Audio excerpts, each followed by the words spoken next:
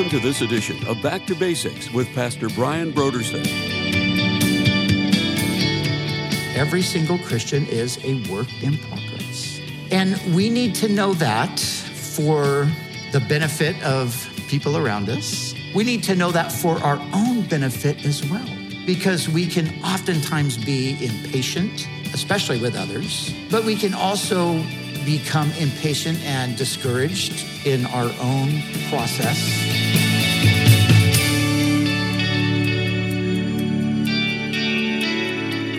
Today on Back to Basics, Pastor Brian continues his study in the Gospel of Mark. Join us as Pastor Brian begins his teaching on Mark, chapter 8, verses 22 through 26, in a message titled, A Work in Progress.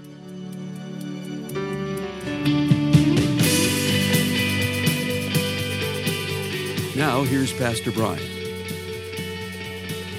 In the first 10 verses of the chapter, we have the recording of the feeding of the 4,000. Now, perhaps you remember just not too long ago, we looked at the feeding of the 5,000. That's recorded back in the 6th chapter. And these are two miracles where they're very, very similar. It's basically just the numbers of people that were fed are different. And so Mark records the feeding of the 4,000, and we don't need to go into any detail on that because I think we did that pretty thoroughly when we looked at the feeding of the 5,000. So we're going to pick up in verses 11 through 21, and then really more specifically today look at verses 22 through 26. But just in verses 11 through 21, we see that Jesus warns his followers to beware of the leaven of the Pharisees, the Sadducees, and Herod. Here in Mark's gospel, it says the leaven of the Pharisees and Herod. And in Matthew's parallel passage, it's beware of the leaven of the Pharisees and the Sadducees. And so these were religious parties, political parties, and the Sadducees and the Herodians were pretty closely linked to one another. So Mark just kind of blends the two into the one reference to Herod. And so, as I said, we're going to focus in on the story of the healing of this blind man. I want to look at the details of that. But a quick word before we do that on the leaven of the Pharisees and the Sadducees. So Jesus warns them about what he called the leaven of the Pharisees and the Sadducees. And now here again, this is where the parallel passage helps us a little bit. Mark doesn't tell us exactly what Jesus was referring to, but Matthew does. Jesus was referring to the teaching of the Pharisees and the Sadducees. So he's warning his followers about their teaching. Now, you know, the irony with the Pharisees is like they were the Bible people of the day. I mean, they were the ones that prided themselves in knowing the scriptures. But the irony is that the very one that the scriptures spoke of is standing right in front of them, and they can't see that he's the Savior. They can't see that he's the Messiah. Jesus even says to them at one point, he says, you do search the scriptures because in them you think you have life, but they testify about me, and you won't come to me. So that's kind of the crazy thing, that they were the Bible people, but they missed the Lord. And so they were spiritually proud, they were self-righteous, and they were basically just legalist. For them, it was all literally about the letter of the law. And that was a teaching that Jesus said that his followers were to be aware of. Now the Sadducees, and we'll just blend the Herodians in with them because they're very similar. The Sadducees were much more political in one sense. They were the priestly elite, and they were in league with the Herodians, who were the political people. They were in league with the Romans. So they were the politically powerful, the theological liberals, and they were anti-supernatural elitist. And so Jesus says, beware of the leaven.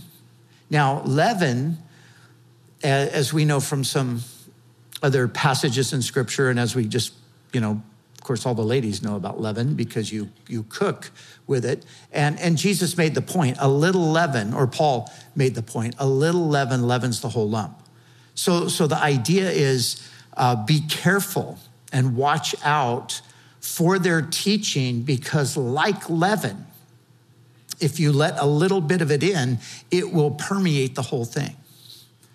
And so what is Jesus warning his followers about? He's really warning them to beware of legalism on the one hand and liberalism on the other hand. And that battle is still the same battle that we fight today. You have this same kind of division, in a sense, in the broader church world. You have those who are the legalist, those who are all about, the letter of the law, so to speak. They're the ones who are hypercritical and judgmental, and we alone know the true interpretation of Scripture, and anyone who disagrees with us, we will roundly condemn them. That's one end of the spectrum. And then at the other end, you've got the liberal. And the liberal is the person who says, well, the Bible is, the Bible can be helpful, but we certainly can't take it literally because, it's written by men and it's filled with mistakes. And after all, God would never have commanded these things or required this and that and the other thing. So we're Christians, we love God, but the Bible is not really that helpful or that necessary to us. We can figure it out ourselves using philosophy and things like that. So those are the two things that Jesus warned them about. And they're warnings that are, as I said, they're relevant for us today. And so that's just the quick word on that, just to kind of remind ourselves of that ever-present danger of those two things. But like I said, what I really want to focus on today is the story that we find in verses 22 through 26. So let me read them to us again. So then he came to Bethsaida, and they brought a blind man to him and begged him to touch him. So he took the blind man by the hand and led him out of the town. And when he had spit on his eyes and put his hands on him, he asked him if he saw anything. And he looked up and said, I see men like trees walking. Then he put his hands on his eyes again and made him look up. And he was restored and saw everyone clearly. Then he sent him away to his house, saying, neither go into the town nor tell anyone in the town. So just quick note, this took place in Bethsaida. I don't know that we've even spoken much about Bethsaida in our study here, but Bethsaida was a city on the Galilee. If you go to Israel today, which we recommend that you do sometime with us. But anyway, if you go to Israel today, you can go to Capernaum, right there on the sea. That's where Jesus had his base. You can go now to Magdala. They have excavated Magdala. It's very beautiful. One of the great sites there. Bethsaida, nobody really, even to this day, really knows exactly where Bethsaida was. Although they do know that it was on the northern end of the sea, and that the Sea of Galilee at one time extended probably a mile further inland than it does today. And Bethsaida was located at the northern tip of Galilee. So when you go on an Israel tour today, they will tell you about Bethsaida, but as of yet, they haven't been able to really pinpoint exactly where it was. So I would imagine that sometime they will discover it. They are continuing to discover new things all over the land. So one of these days, I'm sure we'll get to go visit Bethsaida. So that's where that happened. And this is the place where a couple of the disciples of Jesus were from Bethsaida. And so he came to this place. And so they brought him this blind man and begged him to touch him. So remember the man that we looked at previously in our last study, the man who wasn't able to speak, the man who couldn't hear, wasn't able to speak. Remember how Jesus did something a little bit out of the ordinary there. He pulled him aside. And so we see Jesus doing the same thing with this man. So he takes him aside by the hand. He leads him outside of the town. And then just as Jesus spit and touched the man's tongue, now again, we find that Jesus spits once again on his eyes. And he puts his hand on him and he asked him if he saw anything. Now, this is an unusual method compared, most, as we pointed out previously, most of the miracles that Jesus performed, he performed them either by simply saying, let it be so, or, just a simple touch and the person was healed. And so now we have a second example of an unusual method. Now this is one of the most interesting miracles for the obvious reason that unlike all other miracles Jesus performed, this one was progressive rather than instantaneous. And so it is just the whole picture is another one of those out-of-the-box moves by Jesus. Now, the immediate lesson is, as we've already considered previously, God does things in a variety of ways. That's, once again, a reminder. He's not going to be restricted by what we think he ought to do. God does things in a variety of ways, and even a miraculous healing can take place in stages rather than immediately. Now, this is important for us to know just practically, because I think most of the time in our minds when we're thinking about the possibility of a miraculous healing, and by the way, we do believe that God still heals people today miraculously. And so when we think of miraculous healings, though, I think we normally think of something instantaneous. So somebody's afflicted, they come and they say, can you pray for me? Yeah, let's pray for a miracle. Let's just pray that God will heal you. And so we do that. And our expectation is that right there on the spot, they're going to be healed. And that might be the case because, of course, that happened with Jesus on several occasions. But this is just a reminder that it might not work exactly like that. That it might be that a process is put in motion at this point. And God is the one who begins the process, and God is the one who is going to carry the process through to the end. And so Jesus touches the man. Now, again, I think this is just purely an educational moment. Was it like Jesus touched him and he was only partially healed? And Jesus is like, oh gosh, I didn't exert enough power there. Okay, hold on. Let me try it again. Okay, got it this time. Of course it wasn't that. It was for our understanding. He's teaching us something. And again, he's teaching us that he works through processes. So the man is blind, and the next phase is he can see, but things are blurry. Sees men like trees walking, and then ultimately everything is clear. And so maybe you've been asking God for a healing, and maybe you've even sensed that God has spoken to you, that he's going to do that. Or maybe you've even sensed that is initiated, but yet still you're like, well, I feel like I'm maybe healed, but I don't know, maybe not quite yet. Well, that could very well be the case. That might be this same kind of thing that you're experiencing. So rejoice in that and just rest and wait for the Lord to complete what he has started. So that's I think that's the immediate lesson.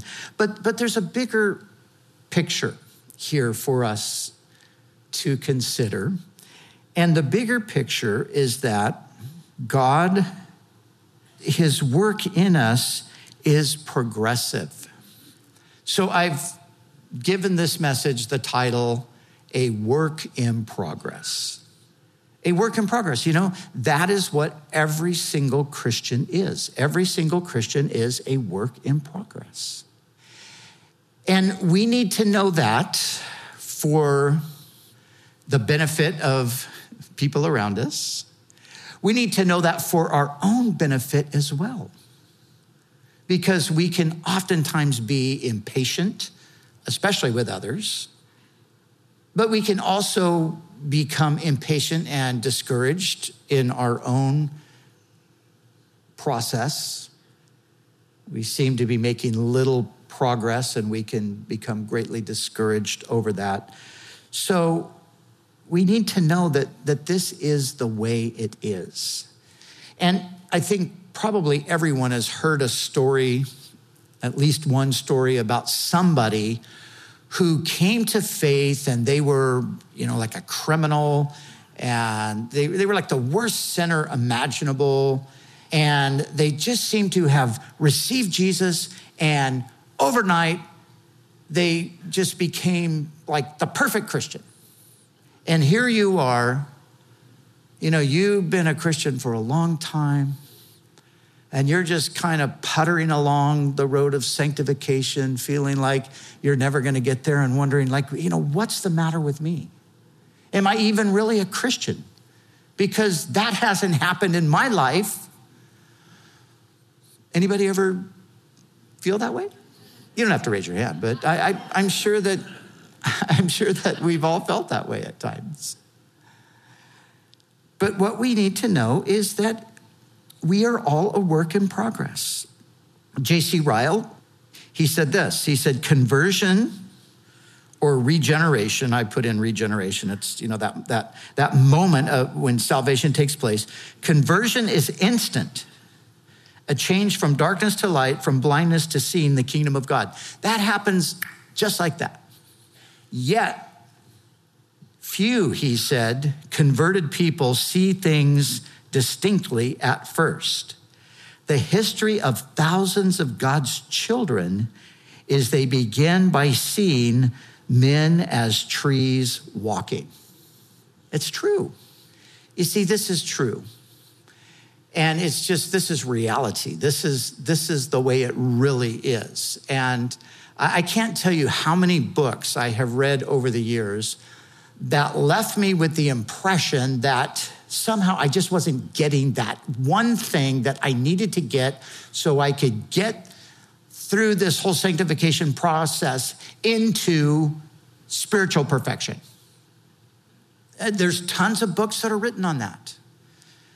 But it's not even really true. It's chasing after this thing that is really unattainable.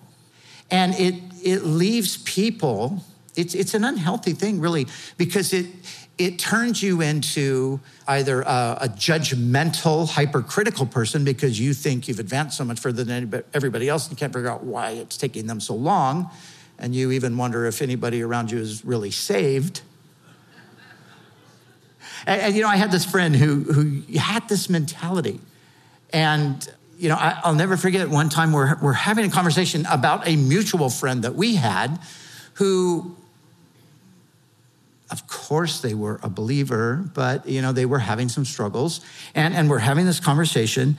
And toward the end of the conversation, this friend of mine looks at me and he says about the other friend, he says, I don't even know if they're really saved. And I'm just like, what? Yes, they are saved, but in his mind, again, it was this kind of mentality that it's just not based in reality. It's like a deeper life theology, that, you're going to get to this place. And let me tell you this, yes, you're going to get there. You are going to get there when you have died and gone to heaven. That's when you are going to get there. You're going to get there when your body of sin is shed and you get your glorified body. That's when you're going to get there. But until then, we're all a work in progress. There's a process that God is bringing every one of us through. And so, since that is reality, we need to have patience with others in the process. We need to give God space to work in people's lives. Now, listen, the guy that I was just describing, not my friend that I was talking about, but the person that I was describing that, is very impatient about everybody's sanctification. I was that person. I was that person as a pastor for years. In my younger years, there was just this sense like, everybody's going too slow. Everybody's got to speed up. Is anybody really spiritual? Like me, come on, let's get it together. And I learned the hard way. One day God just put the mirror right in front of me and said, why don't we work on you for a while? And let me work on everybody else. Let's just concentrate on you. But you see, we have to give God space to work, because what I was going to say is what I have learned over these many years now of pastoring is that God is taking people through a process. And sometimes it's just so much slower than I would think it should be.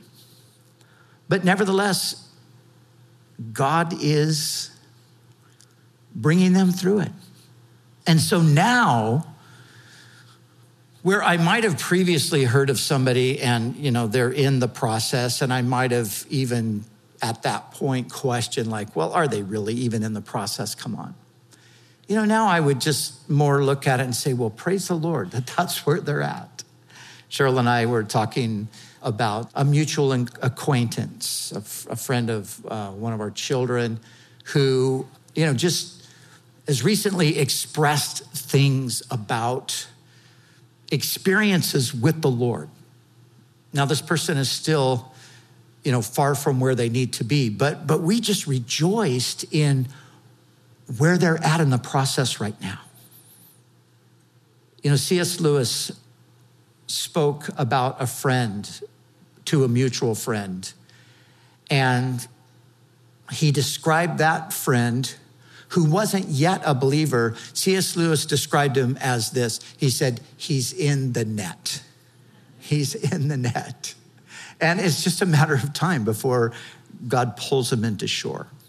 And so when we heard about this particular person, that's our sense. He's in the net, and the Lord's gonna bring him in. And so when we realize that we are all a work in progress, it helps us to be patient with others in the process, giving God space to work. But listen, it also helps us to have patience with ourselves. I talk to people sometimes, and my heart breaks for them because they live under this pressure and they live under this constant guilt of failing God. And what they've basically done, and they don't even know it, they've put a burden on themselves that God hasn't put on them. And I do think also sometimes other Christians can put those burdens on others.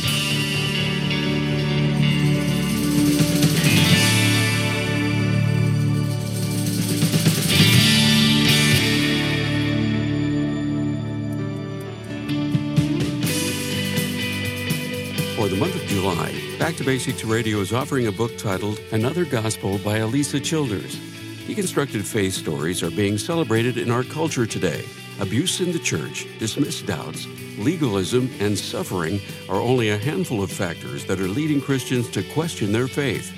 In her book, Another Gospel, Alisa Childers shares her own journey of doubt and struggle that led her to re-examine her own faith and ultimately overcome the challenges of her faith.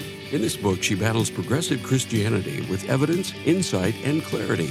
To learn how to combat and survive the onslaught of progressive Christianity, we encourage you to call us right now at 1-800-733-6443 or visit us online at backtobasicsradio.com. to order Another Gospel by Elisa Childers. And when you give a gift to Back to Basics, we'll send you this book as our way to say thank you. We do appreciate your generous support of this ministry. We'd also like to remind you that all of our other resources are waiting for you at backtobasicsradio.com or by calling our request line at 1-800-733-6443. That's 1-800-733-6443. Our desire is to encourage you in your daily walk with God. We'll continue tomorrow with more valuable insights from Pastor Brian as we study together in the Gospel of Mark.